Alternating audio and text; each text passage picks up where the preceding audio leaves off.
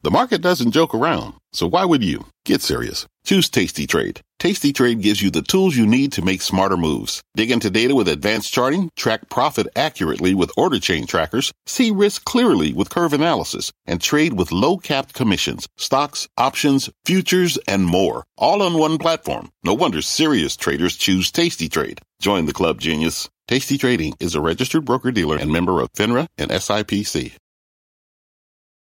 I'm Brian Sullivan, and you're listening to CNBC's Worldwide Exchange. Our show airs live weekdays at 5 a.m. Eastern. Listen in. It is 5 a.m. at CNBC, and here is your top 5 at 5. Call it the rising. Fear over rising rates and rising taxes raising its head on Wall Street. But could a little talked about piece of economic data give some fuel back into the market's fire? Wall Street continuing to grapple with the Archegos meltdown as one big bank putting a price tag on what the true cost of losses may be, and you have got to hear the number. President Biden preparing to lay out a multi-trillion-dollar new spending bill, most of it focused on infrastructure, but tax hikes coming with it. And will he have to build bridges even within his own party to get it passed? Say so long to the office, the major companies that are becoming the latest to look to unload some big blocks of real estate. And, as always, your morning RBI and why you may want to book that vacation now or pay the price later. It is Wednesday, March 31st, and this is Worldwide Exchange.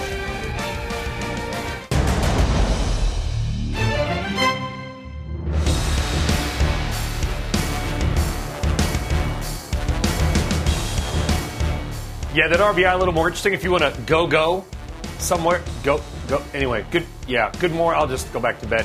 Good morning, good afternoon, or good evening, and welcome from wherever in the world that you may be watching. I'm Brian Sullivan. Thank you very much for joining us. You'll like the RBI, especially, I think, if you're planning a trip later on this year. All right, so much to do on this busy Wednesday. By the way, it's not just all that we said. There's also an OPEC technical meeting ahead of their main meeting tomorrow. We'll get more on that. Well, tomorrow. Anyway, here's how your money in the global markets are setting up their Wednesday. Futures are mixed, but as you can see, well, I'll tell you, no huge moves either way right now. Dow futures down 40, NASDAQ futures up 18.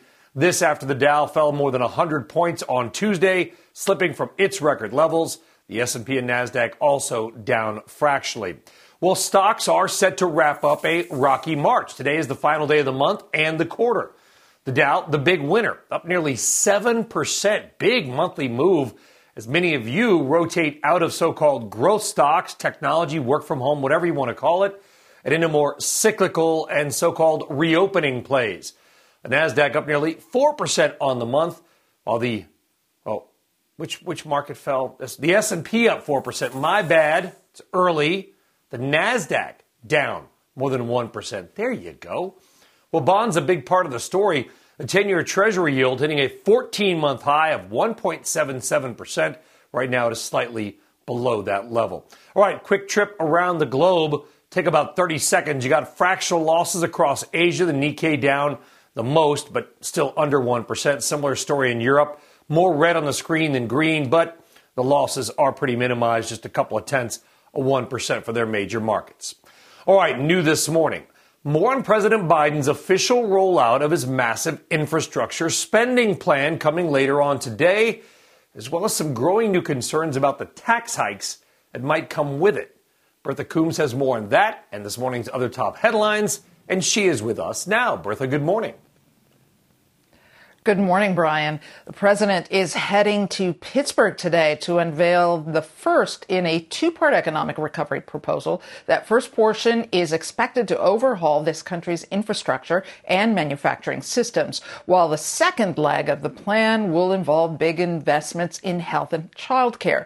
To pay for the likely multi-trillion-dollar price tag, President Biden is expected to push to raise the corporate tax rate from 21% to 28% and force multinational corporations to pay significantly more in taxes to the U.S. on profits they earn overseas.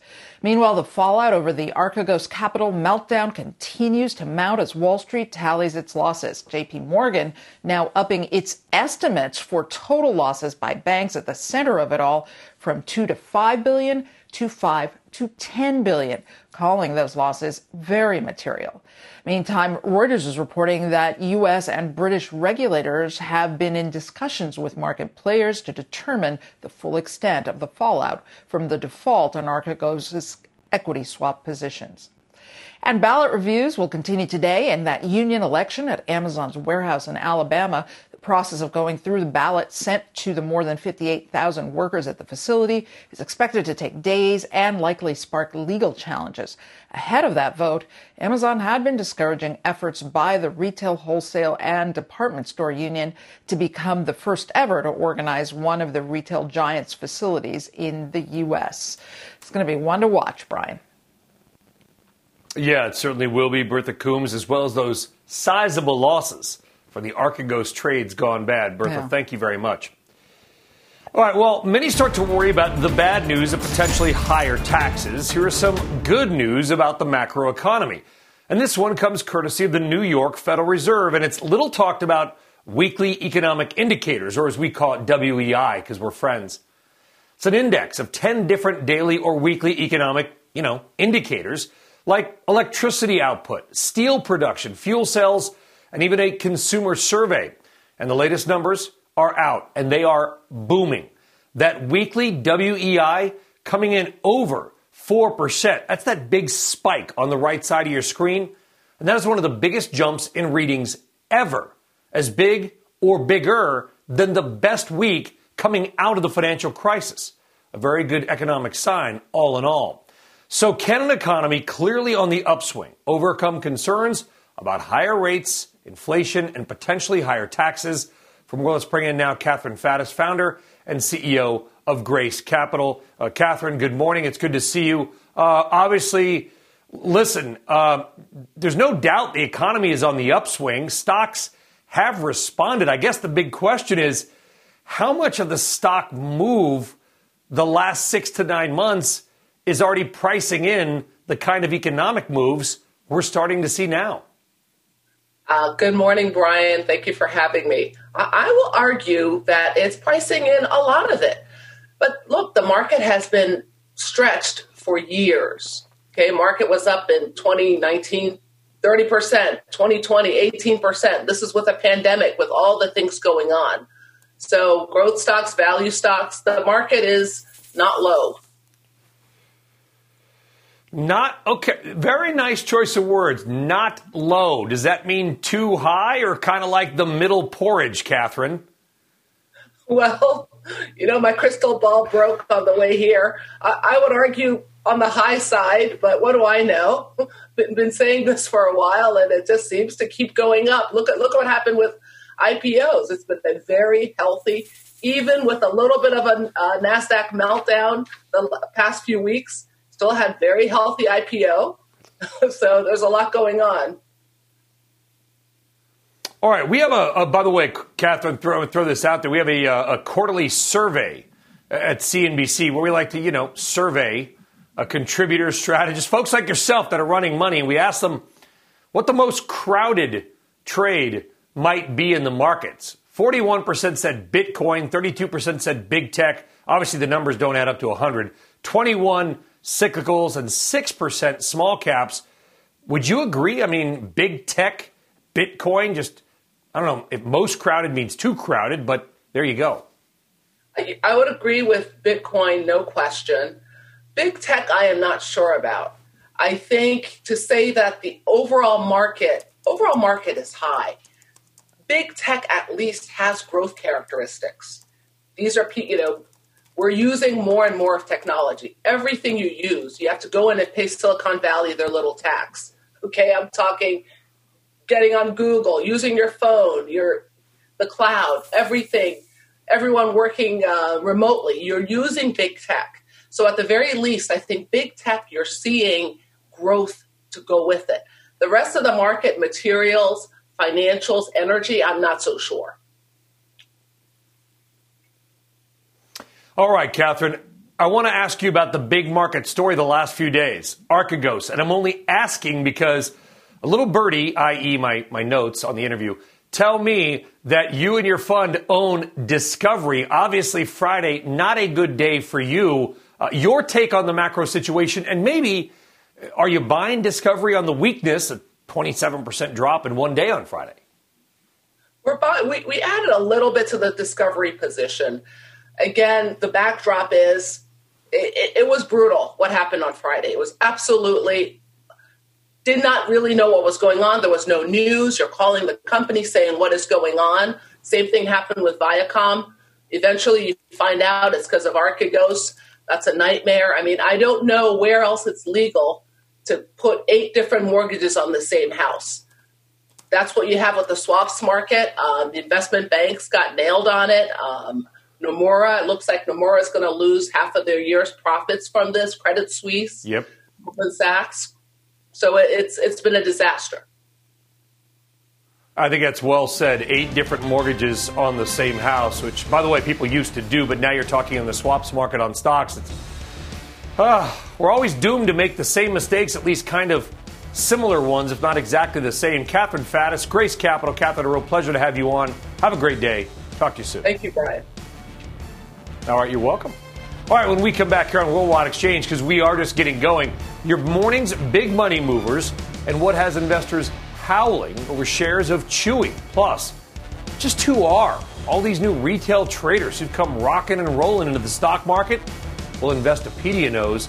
And Caleb Silver here to peel back the curtain on the next generation. And then Boeing's rebound continuing to take off as it finalizes another sale of its planes.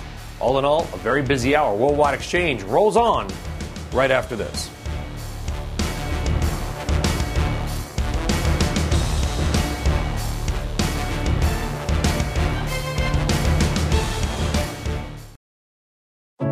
What does it mean to be rich? Maybe it's less about reaching a magic number and more about discovering the magic in life. At Edward Jones, our dedicated financial advisors are the people you can count on for financial strategies that help support a life you love. Because the key to being rich is knowing what counts. Learn more about our comprehensive approach to planning at edwardjones.com/findyourrich. Edward Jones, member SIPC. This podcast is supported by FedEx. Dear small and medium businesses, no one wants happy customers more than you do. So you need a business partner just like you. Like FedEx, who understands your passion for serving your customers because they have the same commitment towards you. That's why FedEx offers you picture proof of delivery, packageless and paperless returns, as well as weekend home delivery to 98% of the U.S. on Saturday and 50% on Sunday. See the FedEx service guide for delivery information. What's more, FedEx Ground is faster to more locations than UPS Ground. Trust FedEx for timely deliveries. See what FedEx can do for your business. Absolutely, positively FedEx. All right, welcome or welcome back. Seems like a good time to hit 3 of your big money stock movers right now. And let's call this a spaghetti western trio of stocks, because it is the good, the bad, and the ugly. Stock number 1, Chewy, the pet company rallying, reporting its first quarterly profit and more than $2 billion in sales. Chewy benefiting from the boost in online shopping and pet ownership during the pandemic. It added nearly 6 million customers last year. Stock number 2, Lululemon. Stretchy pants sales, rock solid. Fourth quarter results beating forecasts. The retail projecting first quarter results above analyst estimates, but it is warning about more potential supply chain issues. Remember all the container stories we've done? There you go. And stock number 3, BlackBerry. Yep, BlackBerry. Revenue missing estimates, even as the company says sales of its car software are improving. BlackBerry, of course, one of the meme stocks caught up in the Reddit trading frenzy earlier this year. Shares are down about 5.5% today, but they're still up nicely on the year, about 30%. All right, take a short break. When we come back, for those looking to rock, one major music festival may have a solution in the pandemic era. What it may take to see some of your favorite bands in person.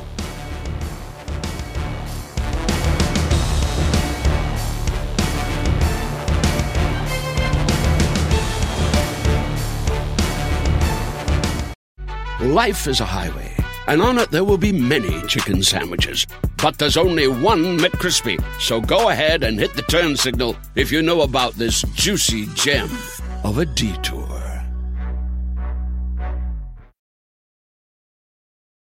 All right, welcome back. Well, this is a question that many in the market have been asking recently. Just who are all these new stock traders brought out by the Reddit rebellion and stimmies? That is slang for stimulus checks that many received. Well, Investopedia knows because they've been asking them and about them and where they're getting their strategies and also how they've done in the markets. Caleb Silver is editor-in-chief of Investopedia, and he joins us now. Caleb, good to see you again. You guys digging in. So, we've got this mental image of who these people are, sort of maybe the 27-year-old, quick talking, fast moving behind a computer screen. But is that right? Who are all these new retail investors? Well, that surprised us, Brian. And this is not your nephew home from college playing video games, trading stocks in the basement, yelling at your sister for more meatloaf. These are folks largely in Gen X and a little bit older who have been putting money to work for the last year and teaching themselves how to trade stocks. So we were surprised by that. As you know, we've been surveying our audience all year about what they're doing, how they're feeling, what they're buying, their sentiment. And we wanted to find out who this new crop was because we know millions of traders came into the market. A lot of these folks are our age, middle age, a little bit older. A lot of them are trading stocks for the first time. They're self-taught, and they're trading pretty frequently, Brian. It was very surprising to us. This is amazing, too, because I was actually digging into it. This is off topic, Caleb, but related to student loan debt and who really owes the most money, because we picture this as a young person's story. Every time we do a story on student loan debt, we show like a 24-year-old. The majority of debt, the biggest chunks, are owned by geezers like us, like a 42, 45-year-old person, probably with an advanced degree. That's who owns the biggest slices of debt. It looks like these retail traders. Heck, maybe they're some of the same people.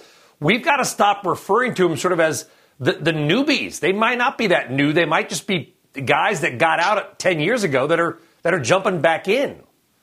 Right. Men and women, and they're jumping back in, investing sometimes for the first time and teaching themselves, by and large, how to do it. A lot of these folks were self-taught. 75% said they were self-taught. A lot of them said they'd learned from websites. Thank you, CNBC. Thank you, Investopedia. A lot of them are learning from books. So this is not necessarily a have Reddit teach me how to trade crowd. These are folks who are trying to educate themselves, do it themselves. Maybe they're out of work. Maybe they had time on their hands over the past year during the pandemic, but they brought themselves in as market participants, and they're teaching themselves to trade, and they're turning over their portfolios pretty frequently, which means they're trading frequently, although it doesn't look like they're risking too much money, and a lot of them, Brian, have said that they've done pretty well.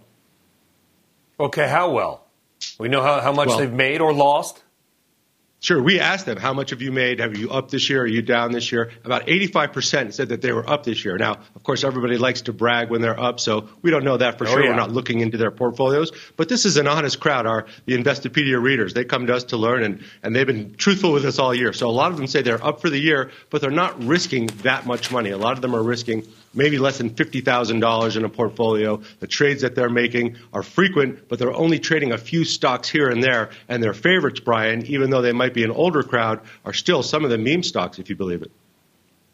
Oh, yeah, they're so honest. Like when the doctor asks you, Mr. Silver, how many glasses of wine do you have a week? 2 at most, maybe. Let's talk about the stocks they like to maybe that's just my answer. Let's talk about the stocks they like. Is it still all about Tesla and GameStop?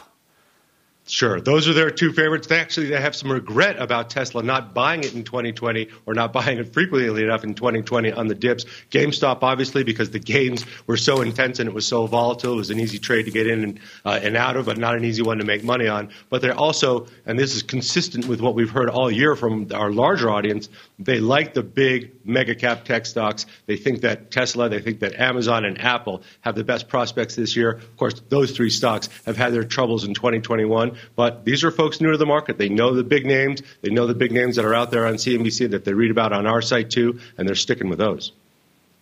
Yeah, great stuff there. Really surprised. I love it. Caleb, you and I are Gen Xers. We're the smallest generation in history. I like we're getting some play in some of these. Finally, a little forgotten about Gen X, stuck in the middle. Nobody cares.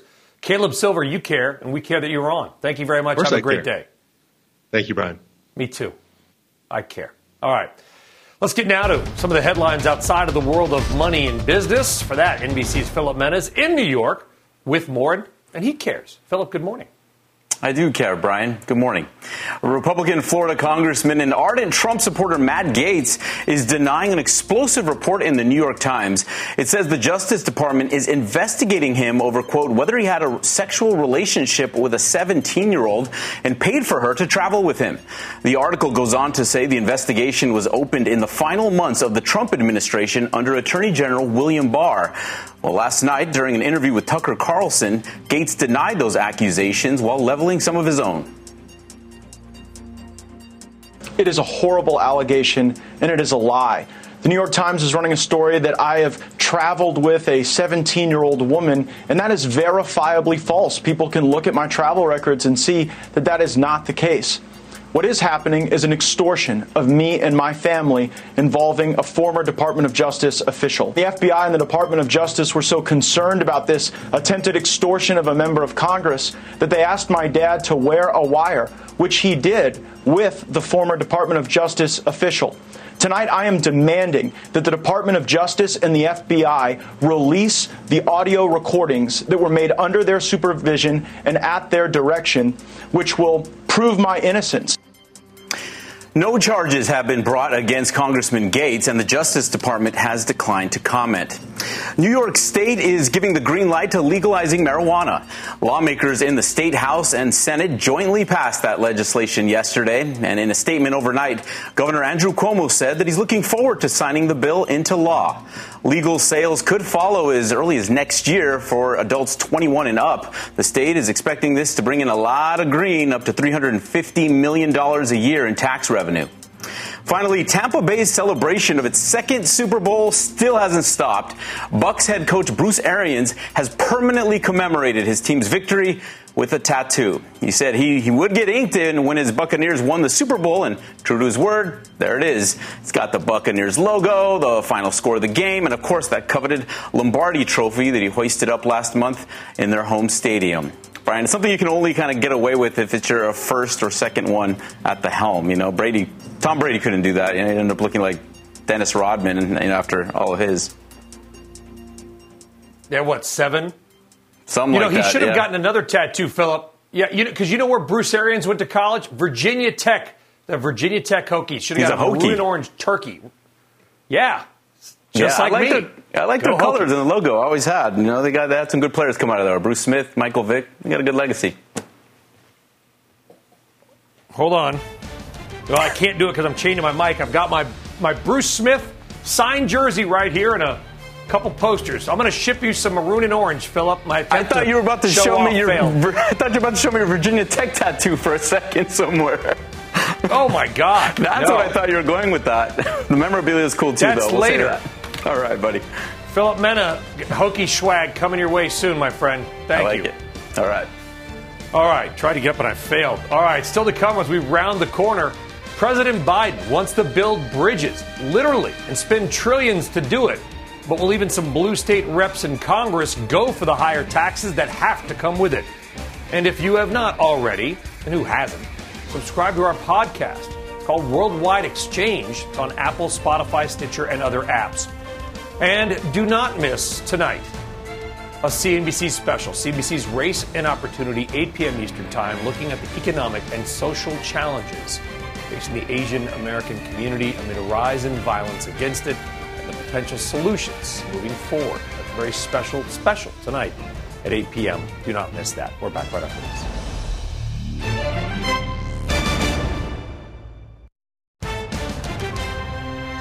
Trillions in infrastructure spending and tax hikes to go with it. The president set to roll out details on his infrastructure plan today, and companies and high-income families going to be on the financial hook. But will blue state Democrats go along with it? Moving out, J.P. Morgan, Salesforce apparently joining the growing list of companies ditching more office space amid the rise of the remote work lifestyle. And your morning RBI goes sky high, and why? If you're some of the millions getting ready to travel, you might want to book that trip now, as in yesterday. It is Wednesday, March 31st, and this is Worldwide Exchange.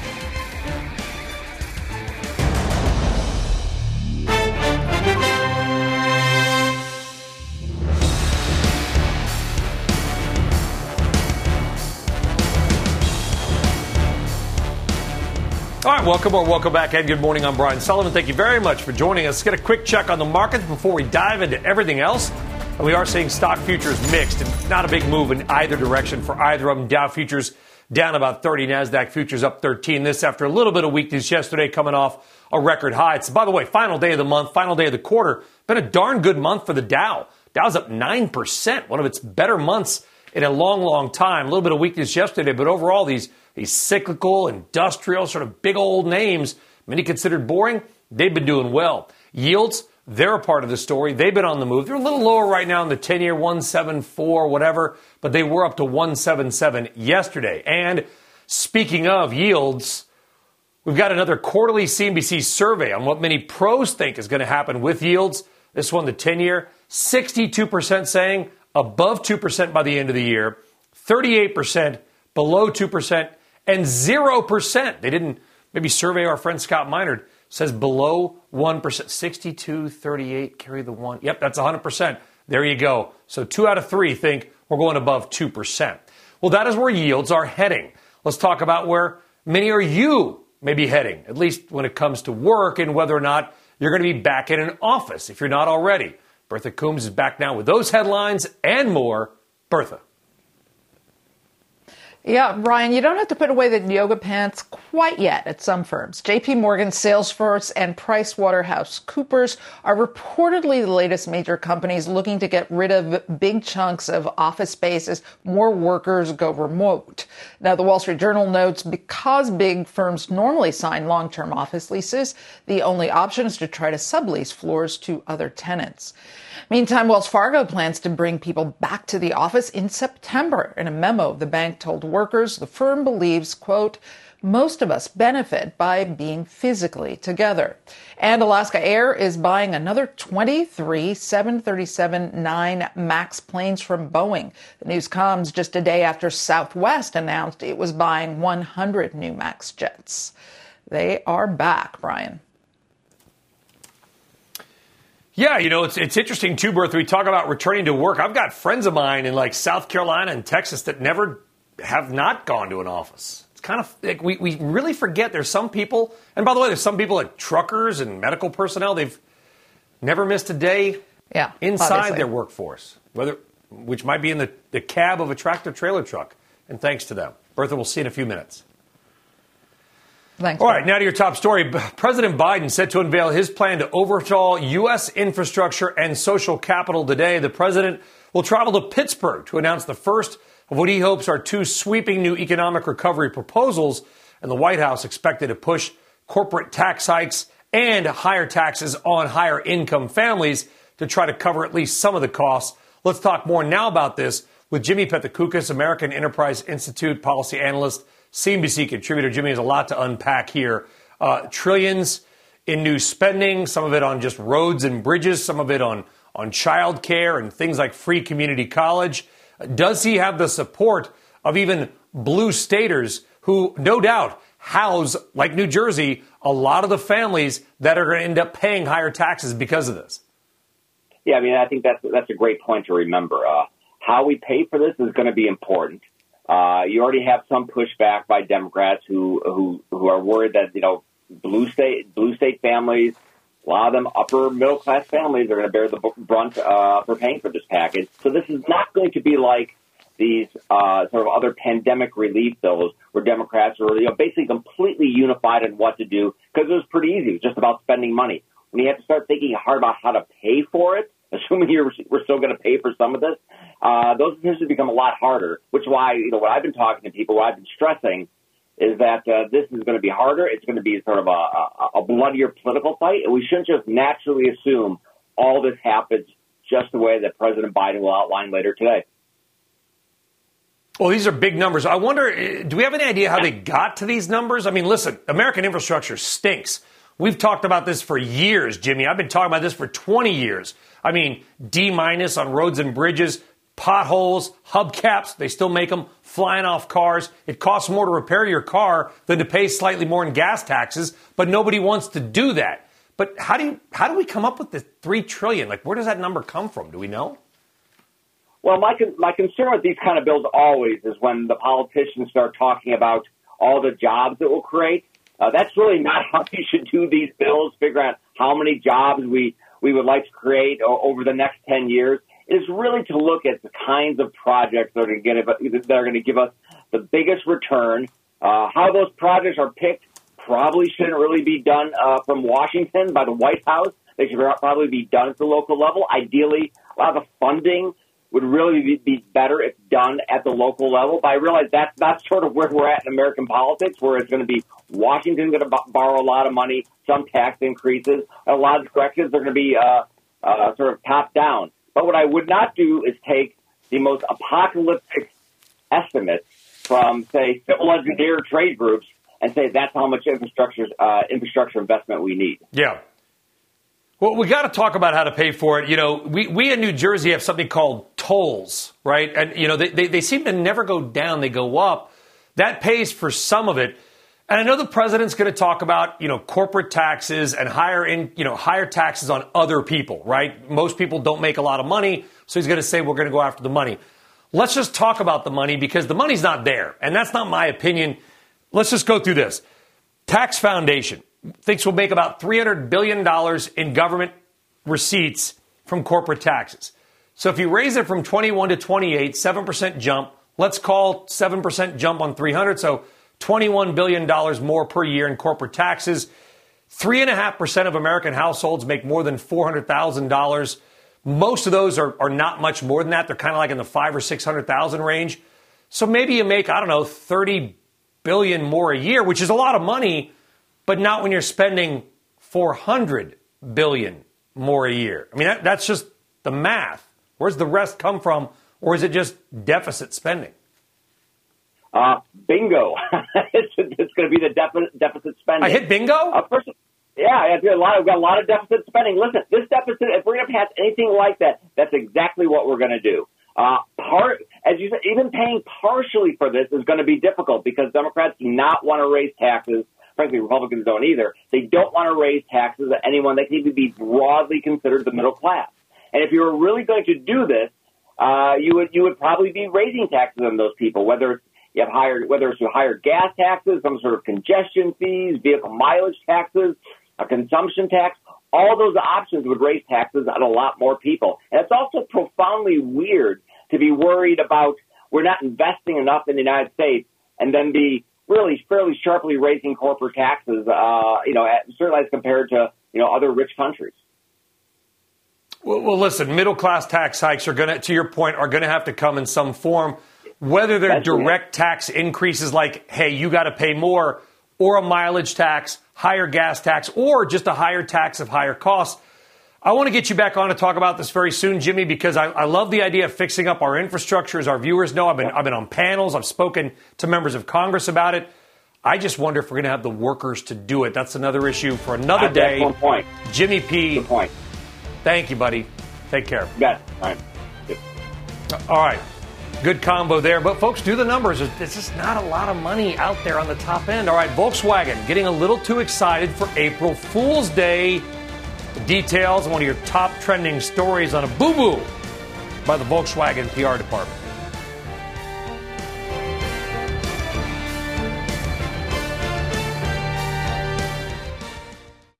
All right, welcome back. Time now for your daily vaccination update. These numbers are taken from the CDC's COVID data tracking site. They're available to all of you. Check them out. As you know, I'm on there I'm kind of living there these days. All right. As of yesterday, more than 189 million vaccine doses have been delivered. We don't care about that. We care about 147 administered. 96 million have had at least one dose. 53.5 million fully vaccinated. In fact, that is about 21% of the U.S. adult population, a majority of those over 65. By the way, by far and away, the highest risk category, thankfully been vaccinated. You know, and we say that and you think, what are they talking about? I'll give you another stat, which I don't want to bring you. 34% of all fatalities from COVID have occurred in just 1% or less the population. And that is those who reside or work, primarily reside in nursing homes. Think about that. Less than 1%, 34% of all mortalities. Vaccines have taken that number down 96%. That is some very good news. All right, now to the most random but interesting thing you're going to hear today. And That is, if you're going to travel this year, you might want to book that trip right now. I mean, now. Because interest and demand for going somewhere, particularly flying, is really, taking off. And so are prices, at least to some locations. DataTrek Research studied the very popular New York City to Orlando, Florida air route for a few weeks. They checked the same weeks of travel about a month ago and then again about a few days ago. And they found that airfares are going up, up, up. Look at this. The average price changes, according to DataTrek, for some trips to Orlando from New York versus 3 weeks ago. Price is up 69% from 3 weeks ago.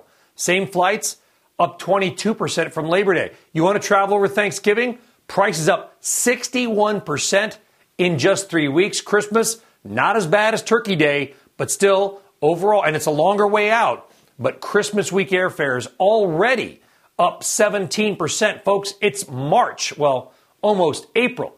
That is just one route. No doubt airfares are going to go up for others as well.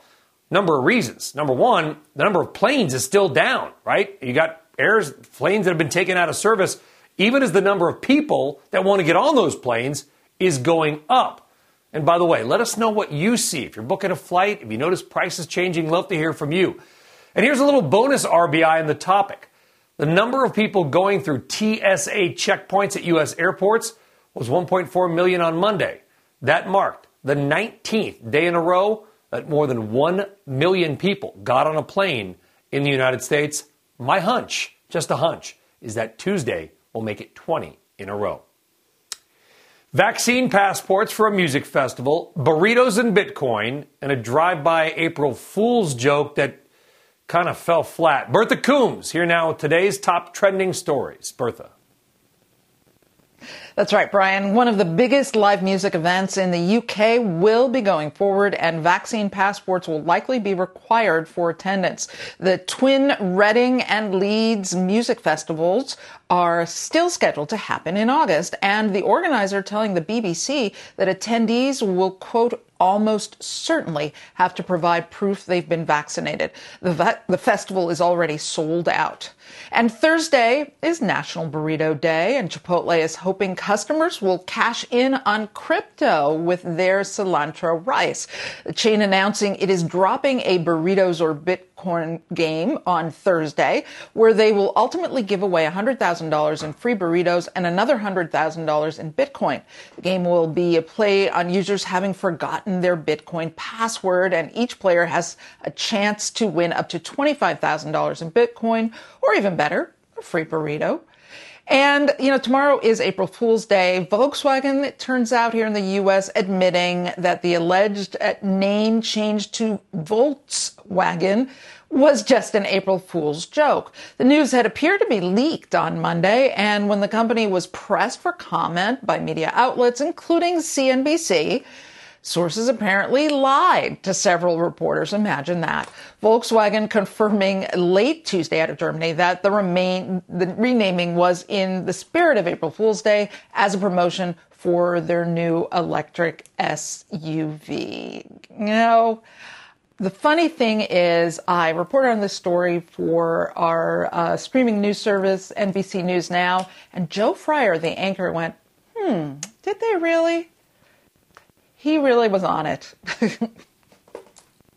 He nailed it. I find the story shocking in many ways, Bertha. I guess the problem was that, see what I did there? Shock. It was released a day early, yes. Right? It would have been kind of more obvious. And then don't lie to reporters about it because somebody, sent out a fax or whatever on Monday. Volkswagen. Like, it was fine. It was just, like most things, it's all in the timing. Yeah, they were. I don't know if they released it early or they did that part on purpose, but certainly got a lot of folks talking. To be fair, we just did a whole segment on it. We haven't talked about Volkswagen in a long time, so maybe they're winning. Maybe. Hashtag winning. No bad press, I guess. Bertha Coombs. Bertha Coombs and her new Volkswagen Passat. No, Bertha, thank you very much. All right, on a much more serious note, and new this morning, a group of dozens of prominent black business leaders are now joining forces to call on companies to try to fight voting rights bills in at least 43 states, including Georgia. Campaign is being led by former American Express CEO Ken Chenault and Merck CEO Ken Frazier, and includes an open letter published in the New York Times today. It was signed by 72 black executives. Chenault and Frazier will join Squawk Box to talk more about it in an interview you can't miss, 7:30 a.m. Eastern today. All right, on deck, Laffer Tangler Investments. Nancy Tangler lays out why she says potential for tax hikes to pay for infrastructure are not yet factored into the market. What will happen when they are? We'll talk more about it with Nancy. Dow futures down 40. Stick around.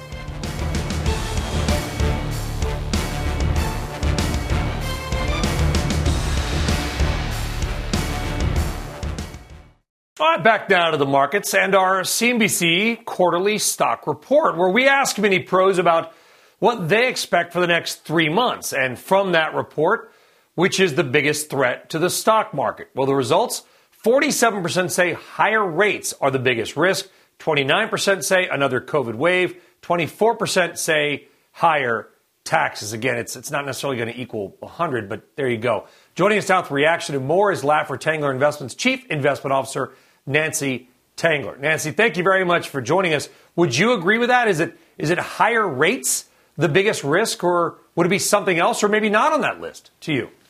Yeah, so I think the higher rates part. Good morning, Brian. Sorry. Very good morning. The higher rates portion of this argument is a little bit is a little bit disingenuous. I mean, we're at a 10-year that is still well below levels we saw in 2018, and certainly well below where we were in 1999, 2000 at 6.5% on the 10-year when technology and the whole market melted down. So I think for me that the risk is that we're not paying enough attention to what higher tax rates may do, not just to corporations, but also to individuals at the margin. I mean, one of the things that's made us so bullish on the consumer is that we have had super low interest rates.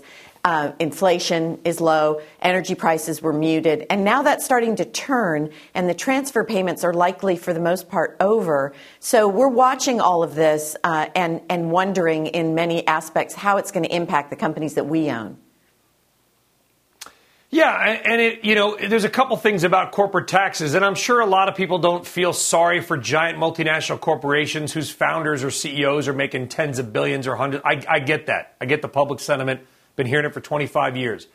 But let's be clear, corporations don't really pay taxes, right? They do, but they just pass it through on either lower salaries, higher prices of goods, either here or overseas, or some other. They just transfer whatever they're going to pay, they're going to remove it from somewhere else. And that might come out of earnings. And maybe the majority of Americans don't care because they want companies to pay more. Again, I get it, but we're a stock market show. And from the market's perspective, that could be a hit to earnings. It could. It also could be a hit to your job. Let's be clear about that, too. Yeah. So if you go back and look in the late 70s, I mean, I was actually alive and cognizant when we had that last big bout of stagflation. It was the last time we saw it, and it was ugly. CPI was 15%. The Fed funds rate was at 20%. And many employees had COLAs, cost of living increases, in their collective bargaining agreement. 60% of those with a collective bargaining agreement had a COLA. And so as inflation rose, they got automatic increases, and the unit labor costs hit 10%. What I think is different this time is that though corporate taxes will at the margin hurt earnings, there's labor slack. And so we'll probably see muted unit labor costs. And that's the sort of the bright spot in this otherwise potentially difficult situation. As companies are reshoring and spending on CapEx, that may really drive a productivity-led growth in the economy that we haven't seen since the 1990s. So that's the mitigating factor, Brian. And that's great news, right? Yes. And we got to make sure there are the jobs. You talked about that, Nancy. Firms can't find people. There's still, we forget, 6.5 million open jobs in the United States right now. Unemployment's probably going to be below 4% in a year to a year and a half at this rate, basically back to statistical full employment. Labor costs might nudge up a bit. But that said, it was a lot easier to raise taxes on companies when you couldn't just move 5 guys to a post office box in Dublin and call that your tax home. That's the problem. It's the global nature of the markets. It's not that we don't want companies to, quote, do their fair share. It's just that, man, it's tough. And how companies end up managing through this, assume Congress gets a tax increase through, should be very interesting to watch. Yeah, I agree completely. And I think the market's just sort of waiting and seeing, and this is a time to reposition. There are a number of industries that will actually benefit if some of the proposals that are being floated are instituted. And, I'm talking about the R&D tax credit being delayed, the expensing in year one instead of over 5 years. That'll benefit companies that are spending on R&D and CapEx. So think defense, think pharma, think technology. So there are some bright spots, but it is something that we need to pay attention to. Well, I guess the good news is, Nancy, is that the market's pretty aware of the president's intentions from a corporate tax perspective. That probably might even, get some bipartisan support. Who knows? The income taxes might be different because some blue staters, a couple of them yesterday coming out and saying, according to reports, until you repeal that deduction cap on state and local taxes, we're not going to, because blue states are the ones that get hit by higher taxes on wealthy people, because wealthy people tend to live on the coast because they like water views and wind turbines. So there's a lot of things that the market has managed to power through, though, Nancy. I will say that as a positive. It's not like the market's collapsed on these headlines. Absolutely. No, totally agree. I think we're in the early stages of the bull market, but be prepared for a pullback or a meaningful correction. And that will actually be healthy. That will clear out the rubble. I spend half my time in Lake Tahoe, and we have controlled burns on the Nevada side of the state line. But in California, they don't do that. And that can generate wildfires. So we want to see a controlled burn, pull back, and then a move up. But I'm not pessimistic at all, Brian. I just think this is something the market's not paying attention to fully.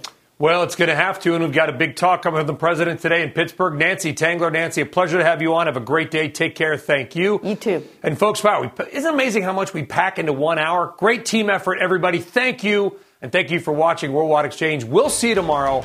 Squawk Box is next.